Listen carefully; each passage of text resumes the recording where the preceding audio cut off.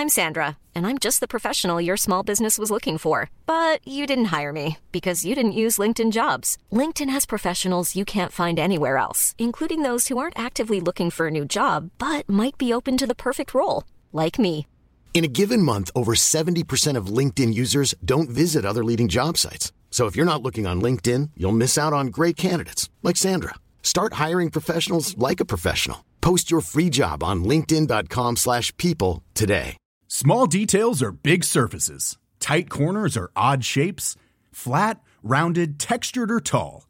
Whatever your next project, there's a spray paint pattern that's just right. Because Rust-Oleum's new Custom Spray 5-in-1 gives you control with 5 different spray patterns. So you can tackle nooks, crannies, edges, and curves without worrying about drips, runs, uneven coverage, or anything else. Custom Spray 5-in-1. Only from Rust-Oleum.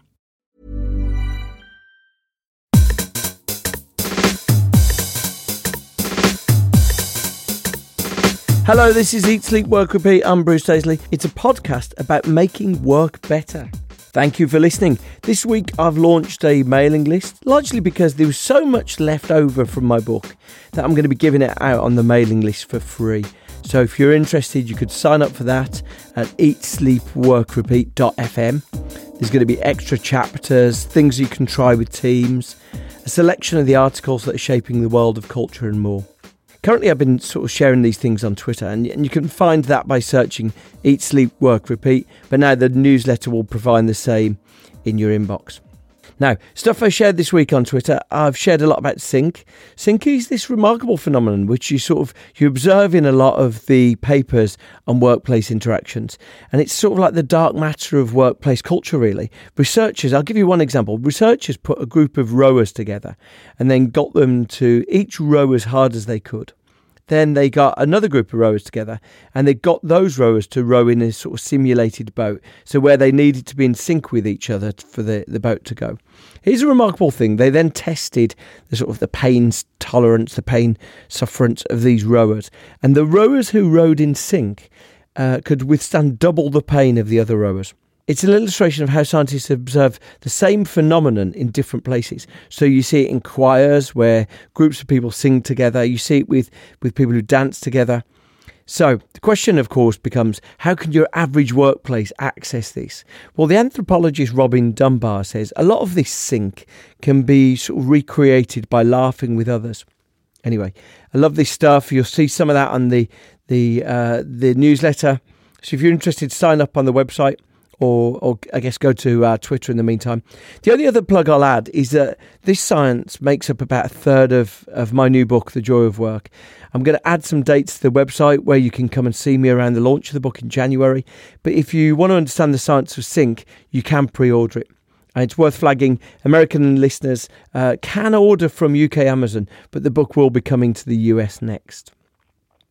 Now, we're talking work culture in different ways for the next few episodes. The next 2 episodes after this are from the police force, but today's guest is the best-selling author of the year, Adam Kay.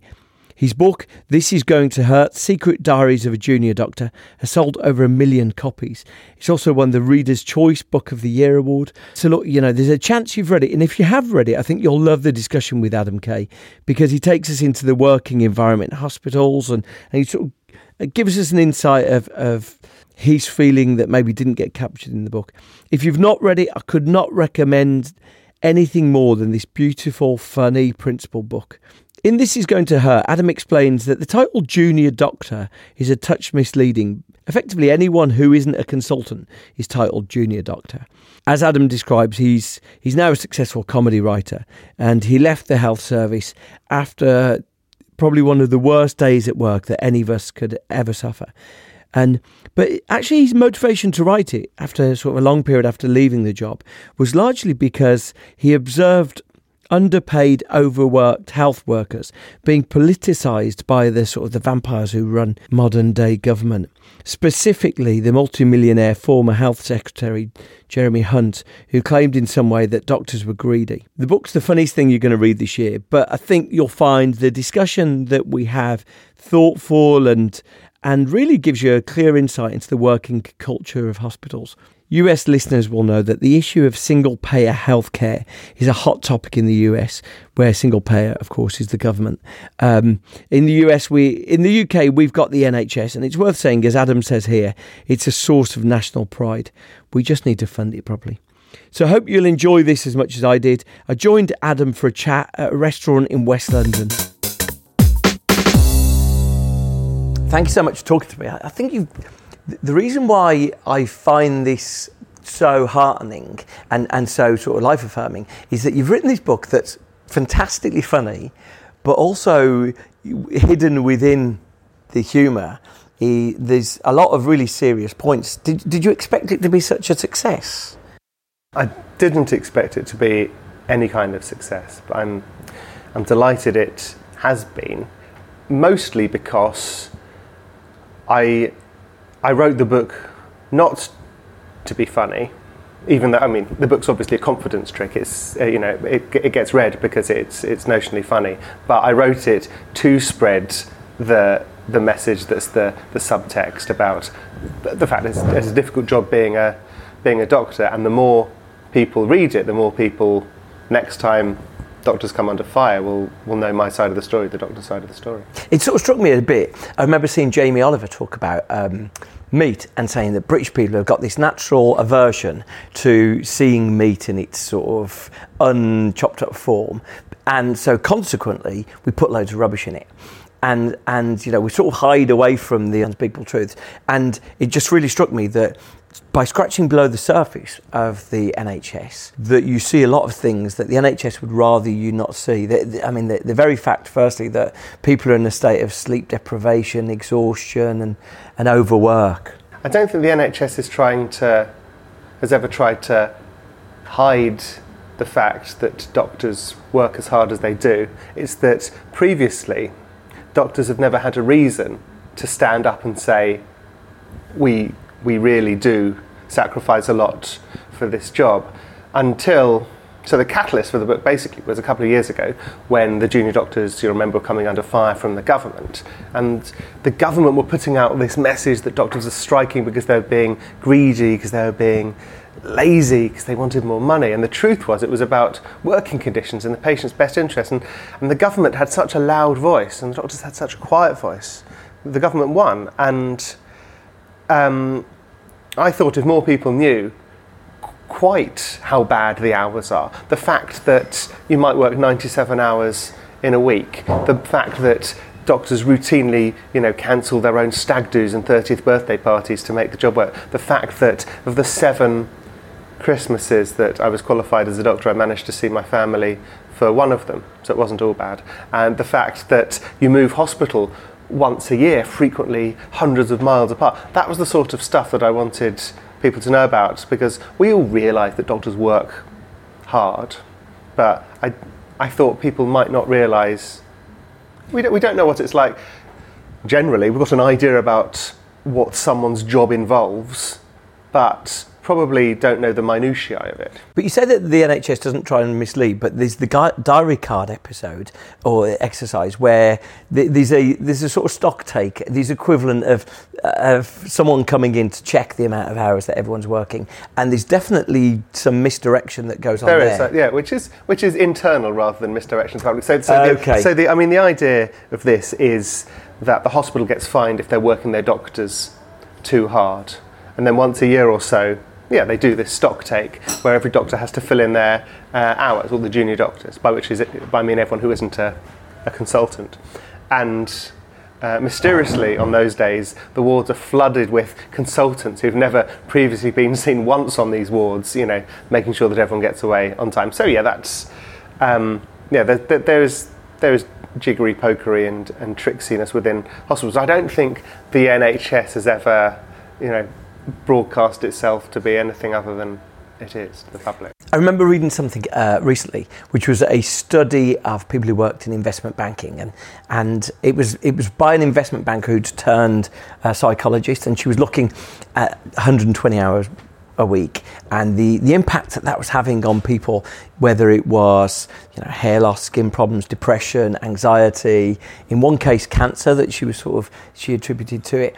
And I read through this and I thought, wow, it's exactly the same hours and the demands upon people. I mean, the way you described the situation where a pager constantly bleeping, it reminded me of working in a fast food restaurant. Like, just constant demands upon you. Yeah, it's full on. It really, really is full on, and it isn't good for you. It isn't good for you. Shift work of any form has an impact on your life and your life expectancy, and it means you're often a bit of a shell when you're outside of work. I think one of the main things I wanted to get across was the idea as the doctor as a human being.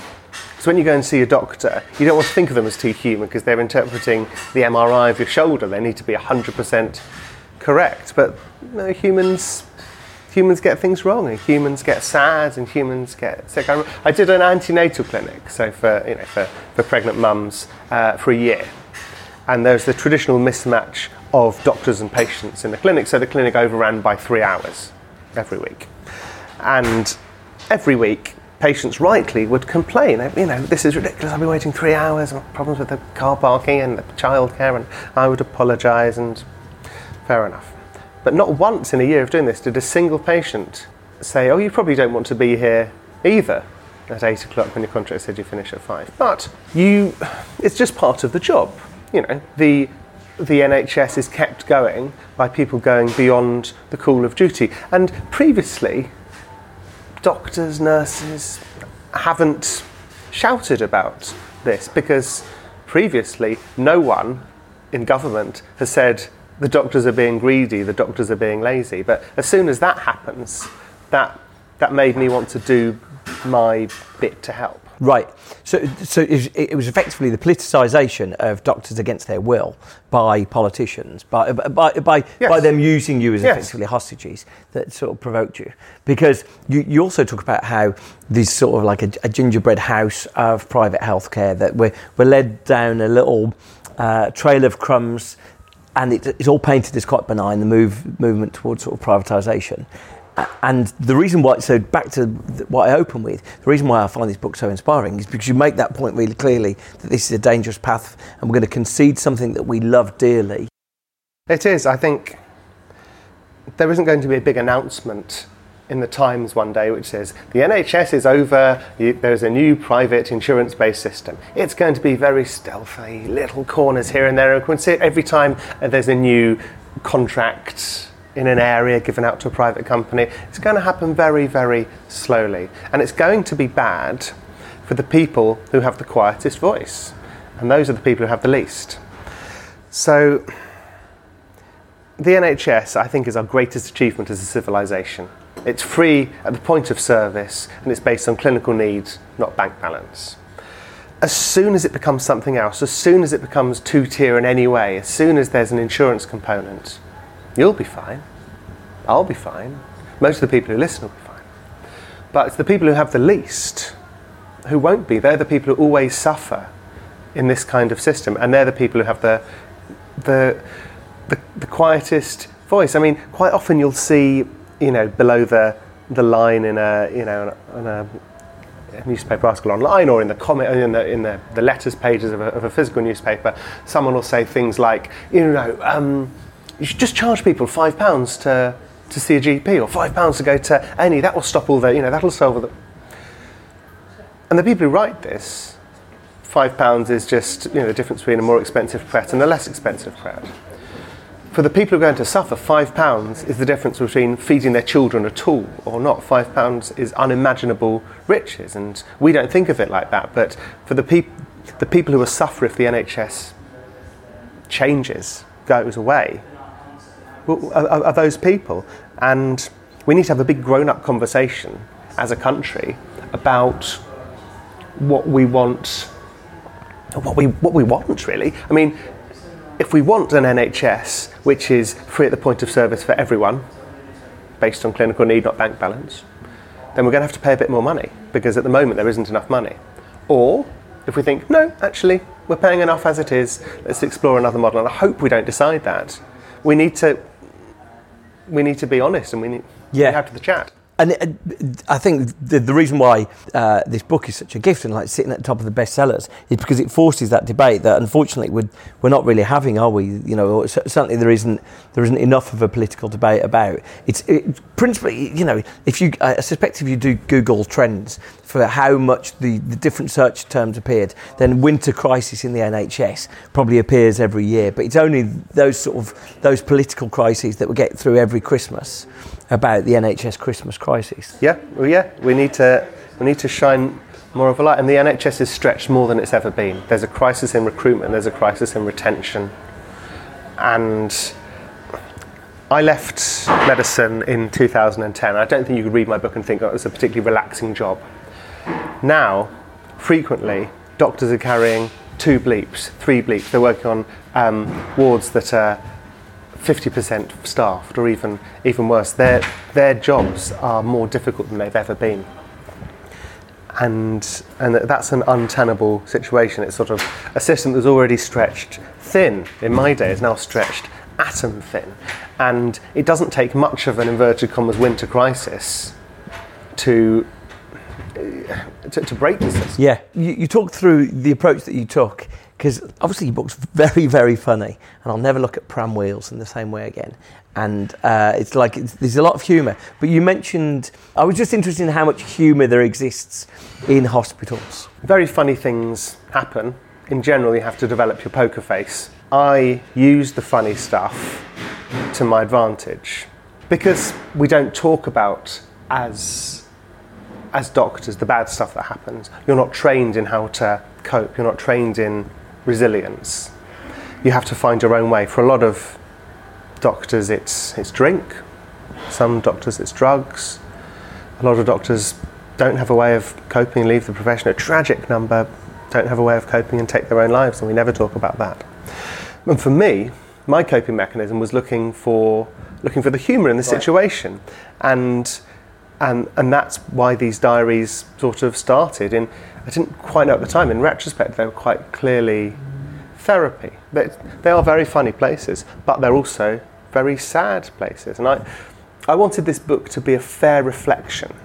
I wanted a junior doctor to be able to give this book to a friend or family member and say, this is what it's like, this is what my job is. And that meant balancing all of these different aspects. But there is a lot of humour in medicine. You don't want your doctor to be Patch Adams cracking jokes, but nor do you want them to be robotic. There's a bedside manner is something that you cultivate, and there's a degree of acting. You have to disguise your emotions. Yes, the consequence of that acting, you talked there a little bit about suicide. You describe a scene at one stage where I think, is it a colleague that comes in, or there's someone that's known to people exactly, comes in on a suicide attempt. Yeah. And so, you just reminded there, I guess for me, I couldn't necessarily attribute that to the job, but just that people live already mentally challenging lives. It will never be something as complicated as suicide will never be something as simple as it is the job. However, there is a disproportionately high rate of suicide amongst junior doctors, particularly female junior doctors. I had an email nearly 2 months ago from a junior doctor, because it's very easy to get in touch with an author these days. My email's on my website, people get in touch all the time, but one junior doctor said, since he'd started as a doctor 2 years previously, 2 colleagues had committed suicide. Wow. And he could see himself being the 3rd if he didn't do something about it. And I've had a lot of messages from doctors in distress, and I now know the places that they should contact. There is no, if you're a healthcare professional, there's no Samaritan's number. There's no NHS funded number that you can phone to seek help. There are sort of a few little charities here and there that, this one's only for if you're a GP and only if you're in London. The support network isn't there.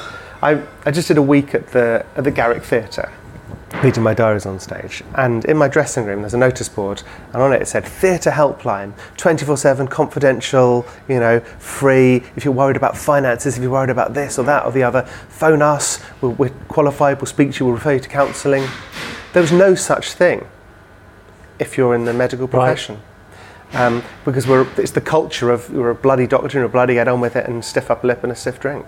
Because you mentioned that specifically, that these one baby, when I think you deal with a premature baby initially and you go in and check on it every day and people find that odd, or you go to one charming woman's funeral and you're told very explicitly that you're not to go to this funeral. Doctors don't do it. Yes, it's it's like very old-fashioned English rather than British, and it's like stiff upper lip, very English in the way we approach it. Absolutely. It's this...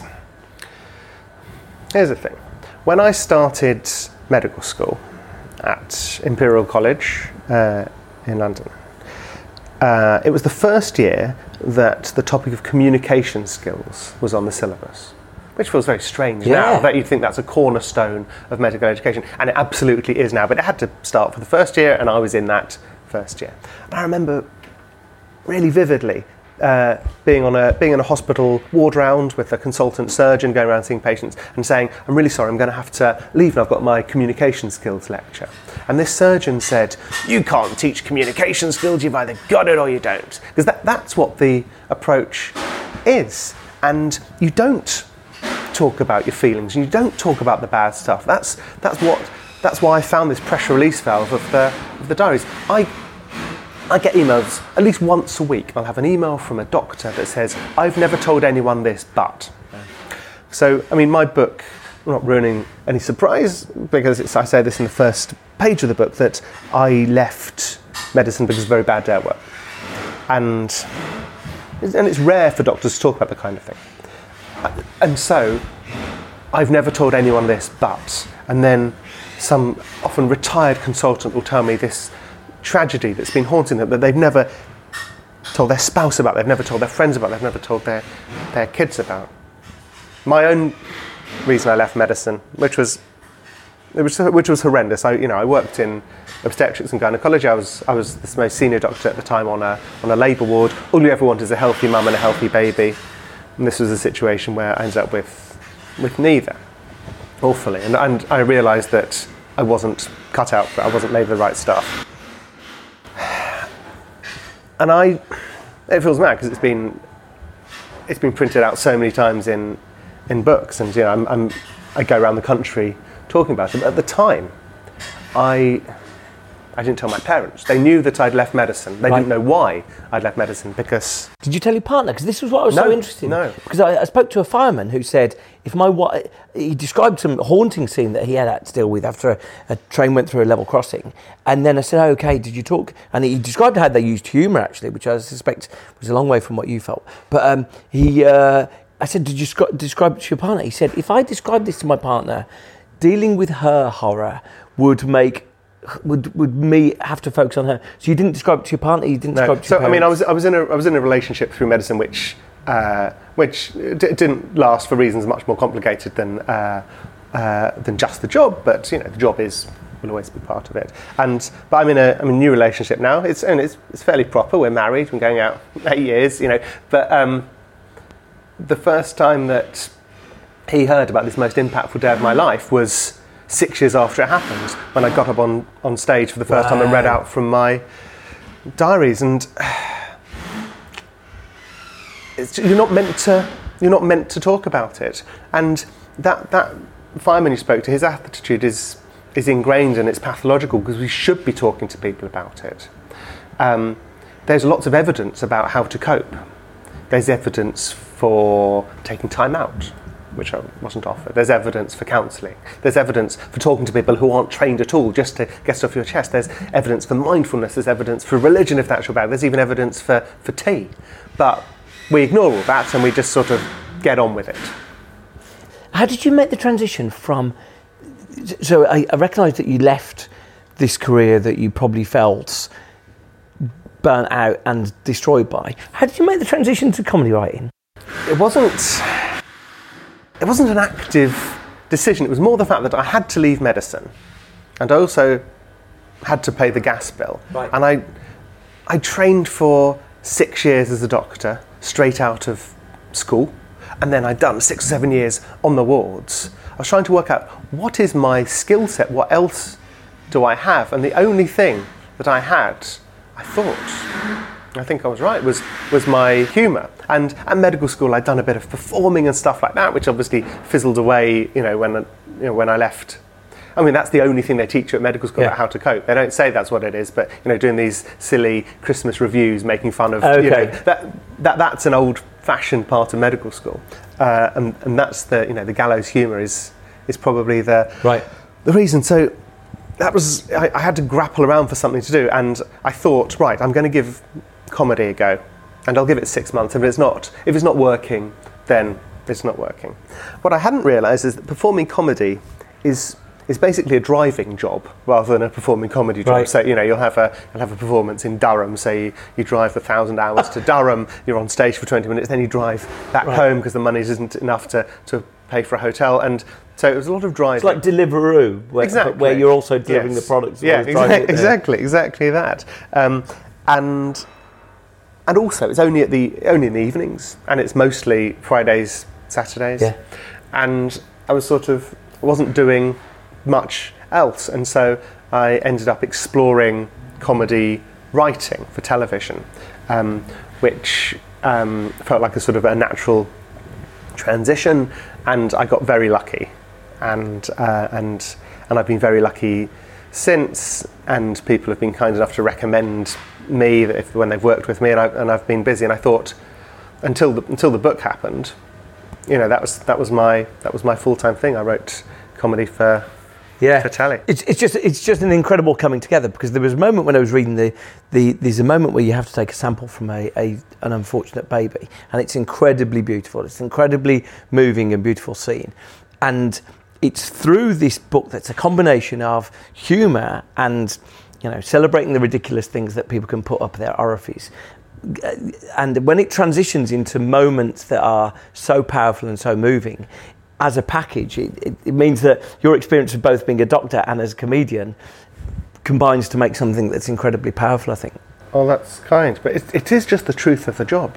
You can be in a clinic, antenatal clinic, and then something happens which is so funny, you're going to be telling that story at the pub for 2 years solidly, and then the next patient's absent heartbeat on the baby.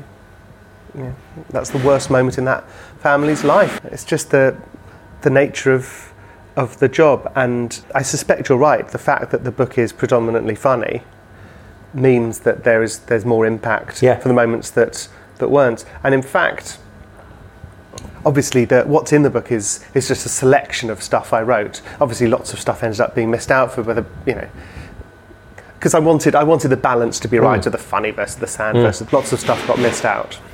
But what I did notice going through it all chronologically is that initially I only ever really wrote about the funny stuff, and as time went on I allowed myself, maybe I realised what I was doing, that it was helping me, and I started to write more of the sad stuff. Right.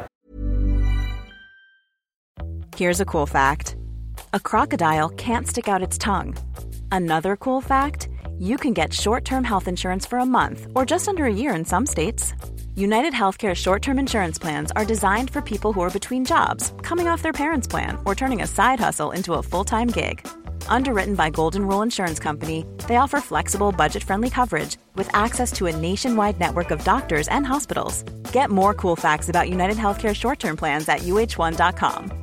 I'm Sandra, and I'm just the professional your small business was looking for. But you didn't hire me because you didn't use LinkedIn Jobs. LinkedIn has professionals you can't find anywhere else, including those who aren't actively looking for a new job, but might be open to the perfect role, like me. In a given month, over 70% of LinkedIn users don't visit other leading job sites. So if you're not looking on LinkedIn, you'll miss out on great candidates like Sandra. Start hiring professionals like a professional. Post your free job on linkedin.com/people today.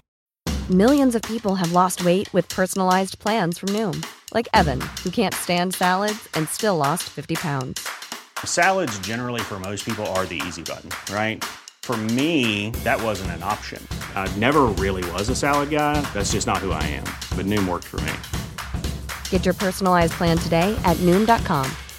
Real Noom user compensated to provide their story. In 4 weeks, the typical Noom user can expect to lose 1 to 2 pounds per week. Individual results may vary. Now, Harry Hill said that he delivered 14 babies. And I'm just wondering if I know that you're no longer licensed, but maybe you and Harry Hill could deliver some babies together, maybe on the Isle of Man. Get sort of licensing for comic relief. I'm thinking might be good to get. There's a lot. Are there any other famous doctor comedians? Huge numbers, probably because of what we've already talked about, this sort of interrelationship of medicine and humour as a coping mechanism, from Jonathan Miller to Graham Chapman to Graham Garden, Mike Wozniak, the actor, is one of my best mates from medical school. There's huge numbers. Simon Brodkin, who does the Lee Nelson character. There's as GPT, there's a lot of it about. Is he a doctor, that Lee Nelson guy? He is, Simon, yeah. He, again, not practising anymore, but yeah, absolutely. Went to medical school in Manchester, I think it was, but yeah. There's a lot of doctor comedians. So this isn't just a one-off show, this could be a game show format that rolls on for weeks. I'm just interested in the hierarchy in hospitals, because you've given voice here to doctors, but I wonder if the real the people without a voice are the nurses. Yeah. Because I presume there's quite a lot of hierarchy even within an operating theatre. There are all different healthcare professionals, and all of them are part of this jigsaw, working far and beyond. There's 1.4 million people working in the NHS, and they're all pulling together to keep the rest of us alive. Doctors, nurses, physios, pharmacists, paramedics, occupational therapists, speech therapists, so many, more and more and more. I can only write my story, but there should be, there is a place, I think, in the non-fiction market. I mean, there are some great stories by nurses. There was a book out earlier this year by Chrissy Watson called The Language of Kindness, about her nursing journey. She's now a full-time writer and lecturer in writing at one of the London universities, but was previously a nurse and has written very beautifully about that.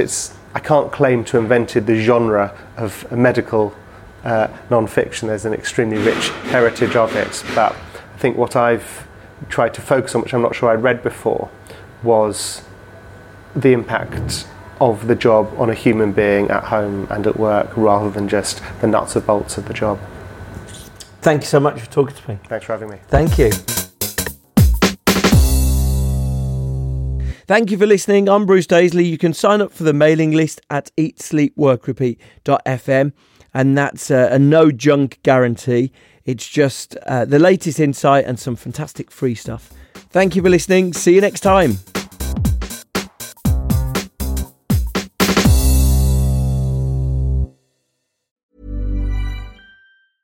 Small details are big surfaces. Tight corners are odd shapes.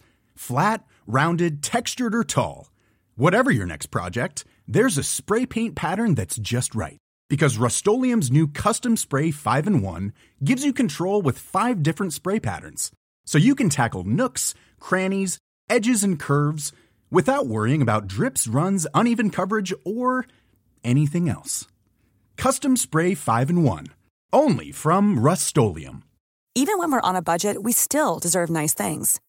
Quince is a place to scoop up stunning high-end goods for 50 to 80% less than similar brands.